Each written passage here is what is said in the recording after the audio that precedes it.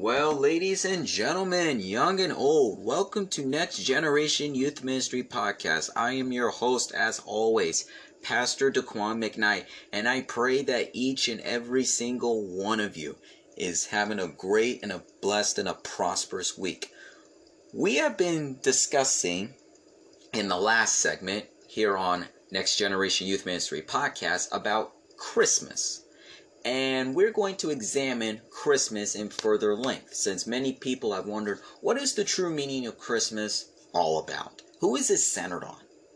And last segment, we looked at it is all about Jesus Christ, and we answered the question, who he is. And we said that he is the sinless Son of God, who became God incarnate in the human flesh, who went to the cross to die for our sins, rise from the dead, and to offer us the gift of eternal life, and to offer us the free gift of salvation. Today I want to talk about one of my favorite Christmas stories out of the entirety of the Bible. And it's the story of the wise men that brought gifts unto Jesus Christ. And if you have your Bible available to you, take it and go with me to Matthew chapter 2, verse 1 through 12. Matthew chapter 2. As a matter of fact, we'll go to verse 11.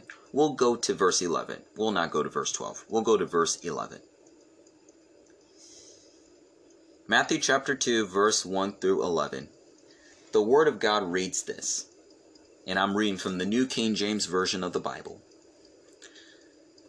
Now after Jesus was born in Bethlehem of Judea in the days of Herod the king, behold, wise men from the east came to Jerusalem, saying, Where is he who has been born King of the Jews? For we have seen his star in the east, and have come to worship him.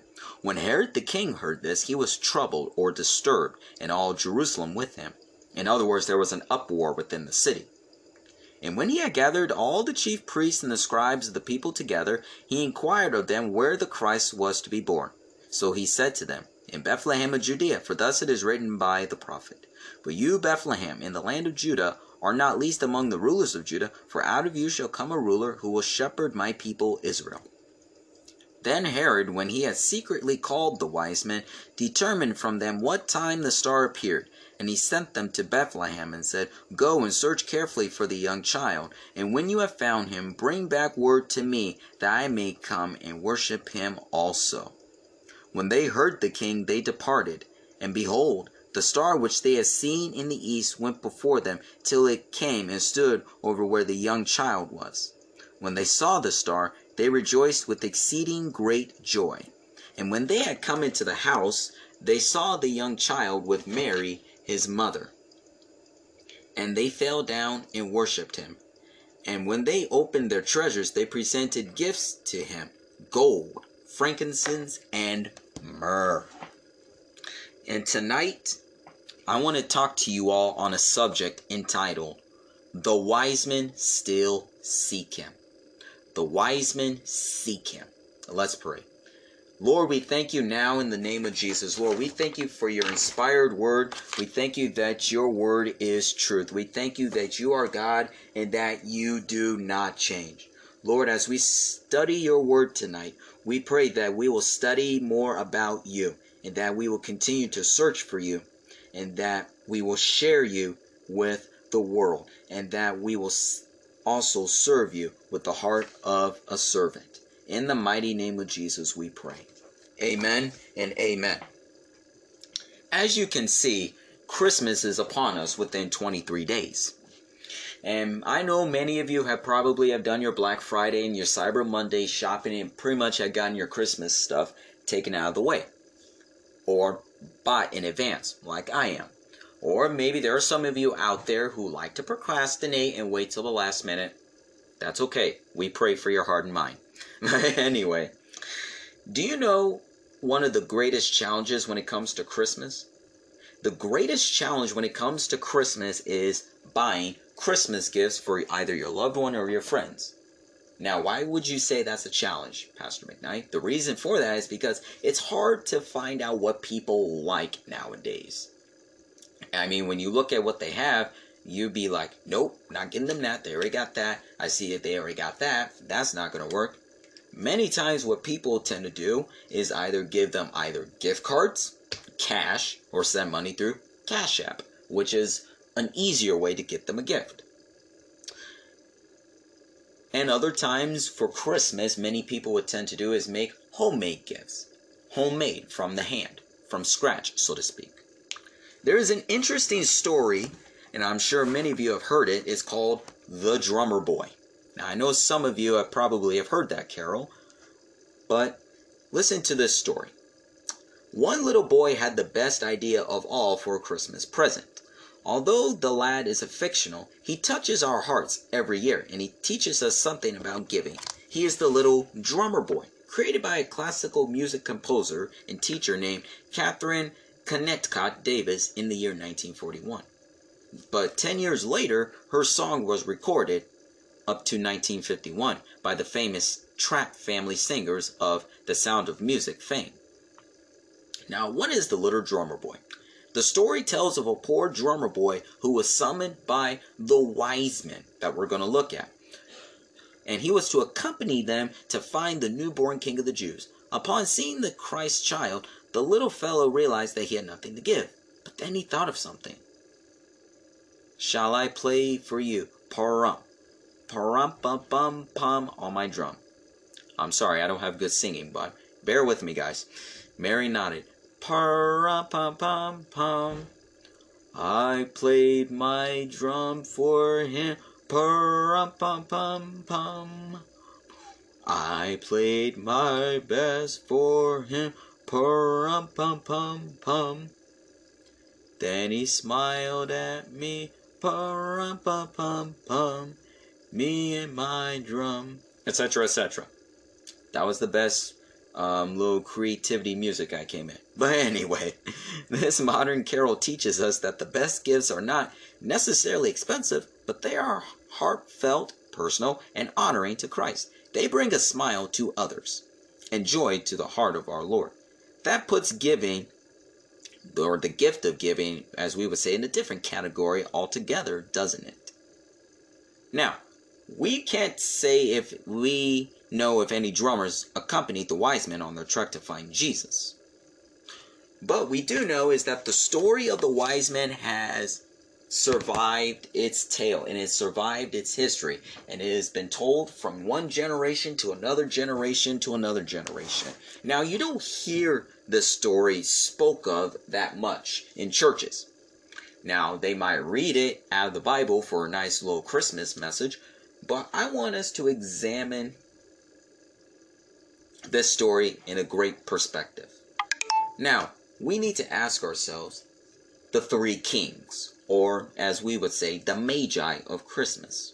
When you read the story of the birth of Jesus in Matthew and in Luke, we realize that Mary and Joseph were not the only ones who were awaiting for the coming of the Savior. You see, when you come to the end of the Old Testament, you come to the time known as the intertestamental period, known as the 400 silent years, in which Rome was ruling the world and was bringing oppression to the Israelites, to the Jewish nation. And the Jewish nation kept wondering, when will the Messiah come to free them from their bondage, from slavery, from Rome? Now, Mary and Joseph weren't the only ones who were awaiting for the coming of the Savior. There were Jewish rabbis that were awaiting for the coming of the Savior, such as Nicodemus, the one who came to Jesus by night and said, "Teacher, we know that what you're doing has to be from God and that you are from God. No man can do the things that you're doing unless God is with you."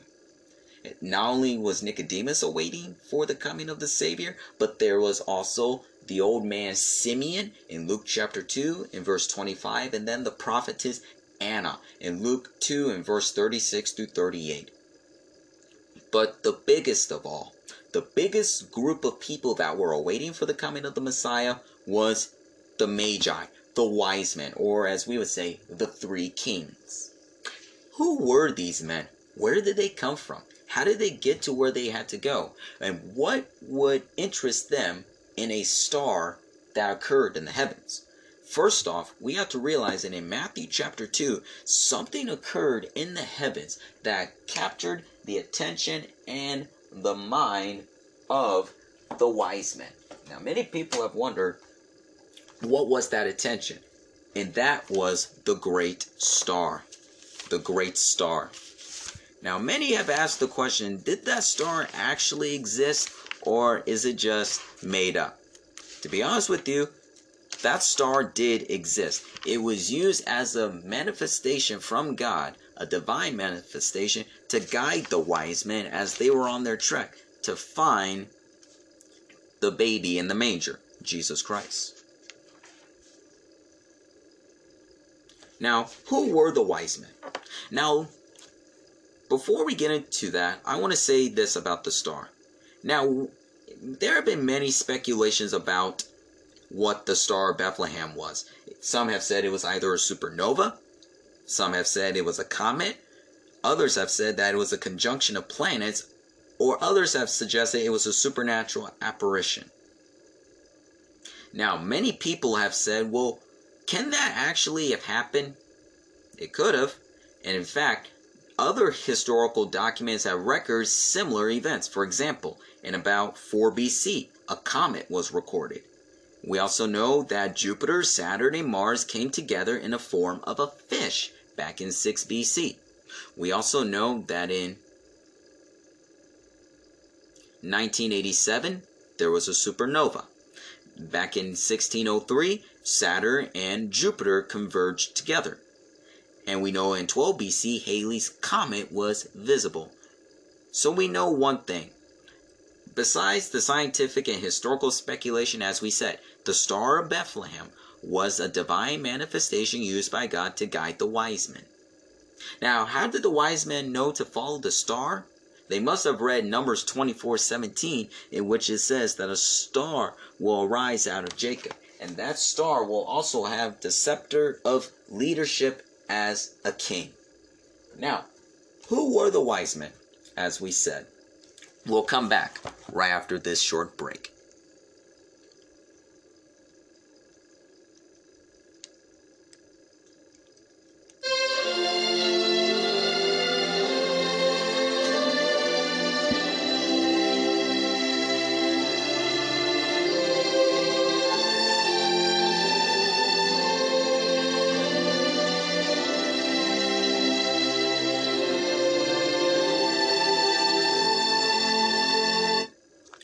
We're back for our next segment.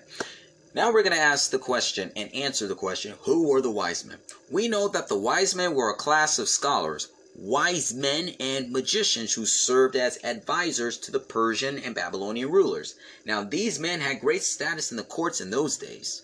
And note too that they were the priestly caste among the Persians and the Babylonians. They would also confirm for the world the signs that occurred in the heavens. That's why they're known as astronomers. And that's where we get the word astrology, the study of the stars, the planets, the universe.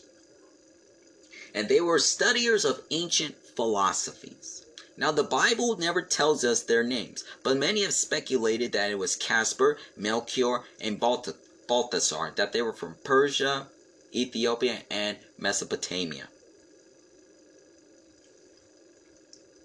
Now, how did they know about the Messiah? It was possible that most likely the Hebrew scriptures were part of the royal archives in various parts of Mesopotamia. You see, copies of the Old Testament were probably written down and distributed throughout parts of the ancient world. And note too, it's possible that these men, the wise men, must have stumbled upon them probably after the time of the Babylonian captivity, when all of the sacred writings were probably regathered and stored for safekeeping, that the wise men must have stumbled upon a copy of them, and they read in Numbers 24:17 within the Pentateuch, or within the law of Moses, about a star that will arise out of Jacob. Now, why is the wise men so important? I'll tell you why. Many have asked the question, how many of them were there? Now, many have suggested 3. Others said 12. Many have even went and said probably 500 because they're traveling entourage. But I believe it was 3 because 3 gifts were given. What is so interesting is that there are 5 key points that I want to look at in studying about the Magi. Number 1, they studied about the Messiah. They studied about the Messiah. When they saw the star, they must have gathered together and said, hey guys, do you see that in the sky? Do you see what I'm seeing? Have you ever seen anything like this before? It has to mean something. Let's check the sacred writings. And one of them must have came upon one of the Old Testament scrolls and said, hey guys, hey fellas, check this out. I was reading somewhere here in the book of Numbers about a star arising out of Jacob. And then they looked at each other and said, it could mean something. The Messiah is coming. He is on the horizon. He is on the way. Let's study more about this man. And so the wise men took great time and great length to go through the Old Testament to learn more about this coming Messiah. Not only did they study more of the ancient prophecies in regarding to the Messiah, but they also searched for the Messiah. They went great length. They gathered up everything. They're like, okay, we studied about him. Now let's go search for him. Let's see if he is the fulfillment of these prophecies. They traveled hundreds and hundreds of miles by camel. Thank God for camels back in the day, because they can hold up gallons of water and they can outdo the winds and the sandy dust of the ancient world. Thank God camels were helpful back in the day. So they loaded up their camels with their goods, their wealth, their gifts, and they traveled on. Now, it wasn't just a 2-day journey. It probably took them at least a full year in order to reach the city of Bethlehem to find baby Jesus. Not only did they study and searched for the Messiah, they also shared the Messiah. They also shared the Messiah. They didn't keep it within themselves. When they got to Jerusalem, they're like, hey guys, where's the baby who's been born King of the Jews? They let them know, hey, we're looking for the promised one. We're looking for the promised Messiah. And nobody could tell them where he was. And Herod, who is 6 months from his own death at that time, he was old and cynical, he was paranoid, he was angry, and he was afraid that anybody might take the throne away from him. In fact, he had his own children eliminated and executed for fear that they may take the throne away from him. Had some of his own wives executed as well.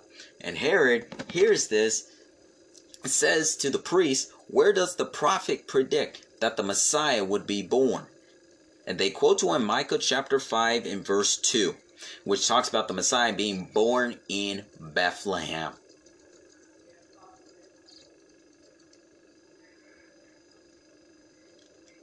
And here's another key thing. Now, Jesus, as God incarnate in the human flesh, he's all-knowing. He was aware that Herod, who was ruling in Jerusalem, was afraid that the baby might take credit away from him, and he sends the wise men to find him and say, search for the child and bring me word again so I could come and worship him and bring him honor. But instead, Herod wanted to kill him.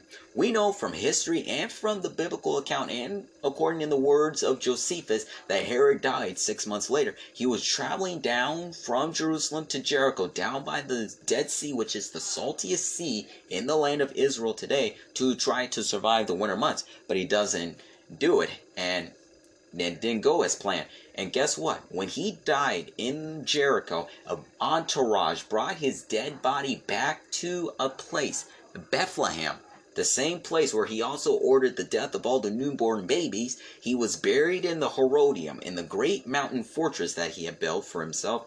And for years, the Israeli archaeologist Ehud Netzer searched for the remains of the tomb of Herod. And after nearly 30 years of looking for it, he finally found the tomb.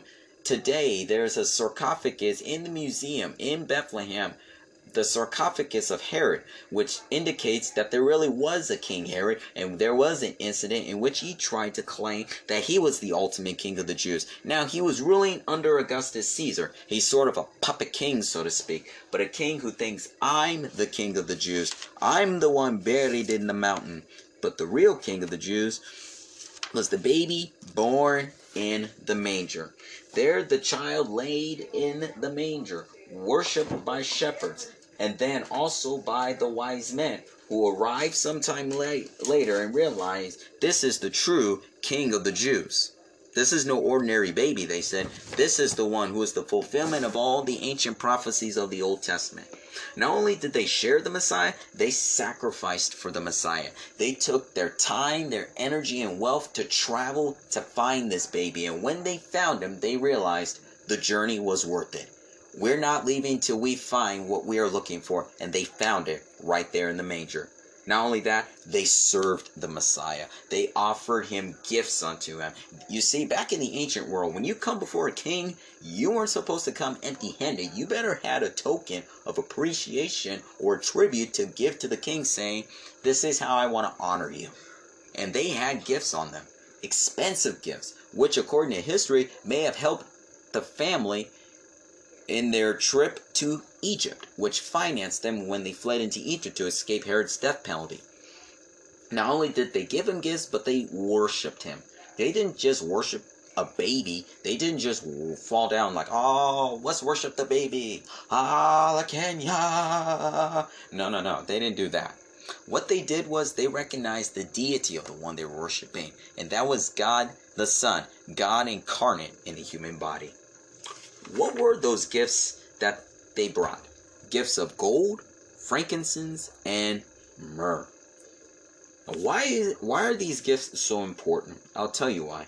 Because gold was the most beautiful, durable, malleable, conductive piece of, how should we say it? Piece of metal, so to speak. There it is. There was the word. Couldn't think of it out of a moment. Thank you, Lord. But it was the most precious metal of choice for kings and rulers throughout the ages. And you want to know what's interesting about gold? It doesn't tarnish and it doesn't change. And gold speaks of the deity of Jesus Christ. You see, there were three types of precious metal under the Old Testament that spoke about Christ. Gold, which represents his deity. The silver, which represents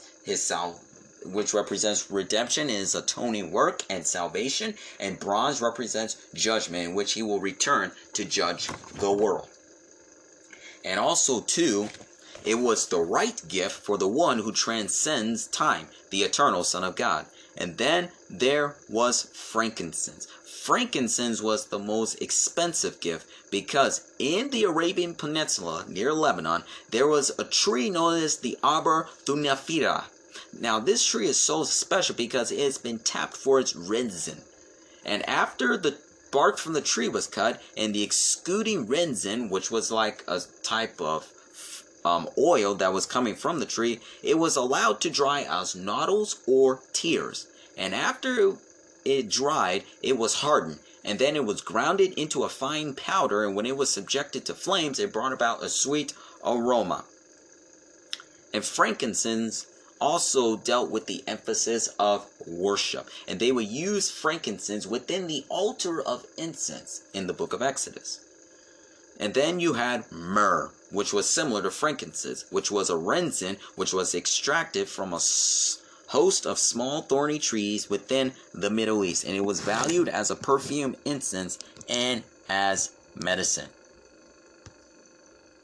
Amen. Hallelujah to the Lamb of God. This is some good stuff. And myrrh was also used as incense, perfume, and medicine, like I said. And it was also used to anoint the bodies of dead people so there wouldn't be such a bad odor on them. Now, why can we acknowledge the wise men? Why should we thank God for the wise men? I'll tell you why we should thank God for the wise men. Because first off, the wise men brought gifts and they worshiped Jesus for who he was. And not only did the wise men worship Jesus for who he was, we also honor him for who he is. And we must be willing to give him what is valuable to us. And the worship of the wise men indicated the recognition of the deity of the one whom they were worshiping. You know what the gifts represent? They represent our lives. The gold represents our timeless devotion to him. We must live in anticipation of the day in which we will see our Lord and Savior, Jesus Christ, face to face. Not only that, frankincense also represents the highest quality incense of service to him and to others. So we must go about serving with the heart of a servant. Amen? And then lastly, myrrh. We can live in the reality of having died with Christ and being raised to new life in him. So as we conclude this segment, I want to ask you, are you worshiping him this Christmas? Are you sharing him this Christmas? And what gifts do you bring the King? Well, it's been an honor and a privilege to be in your homes tonight through this Anchor podcast app. Tune in next time as we continue our series entitled Christmas on the Road, as we examine the person of Jesus Christ behind the Christmas season. Until next time, God bless.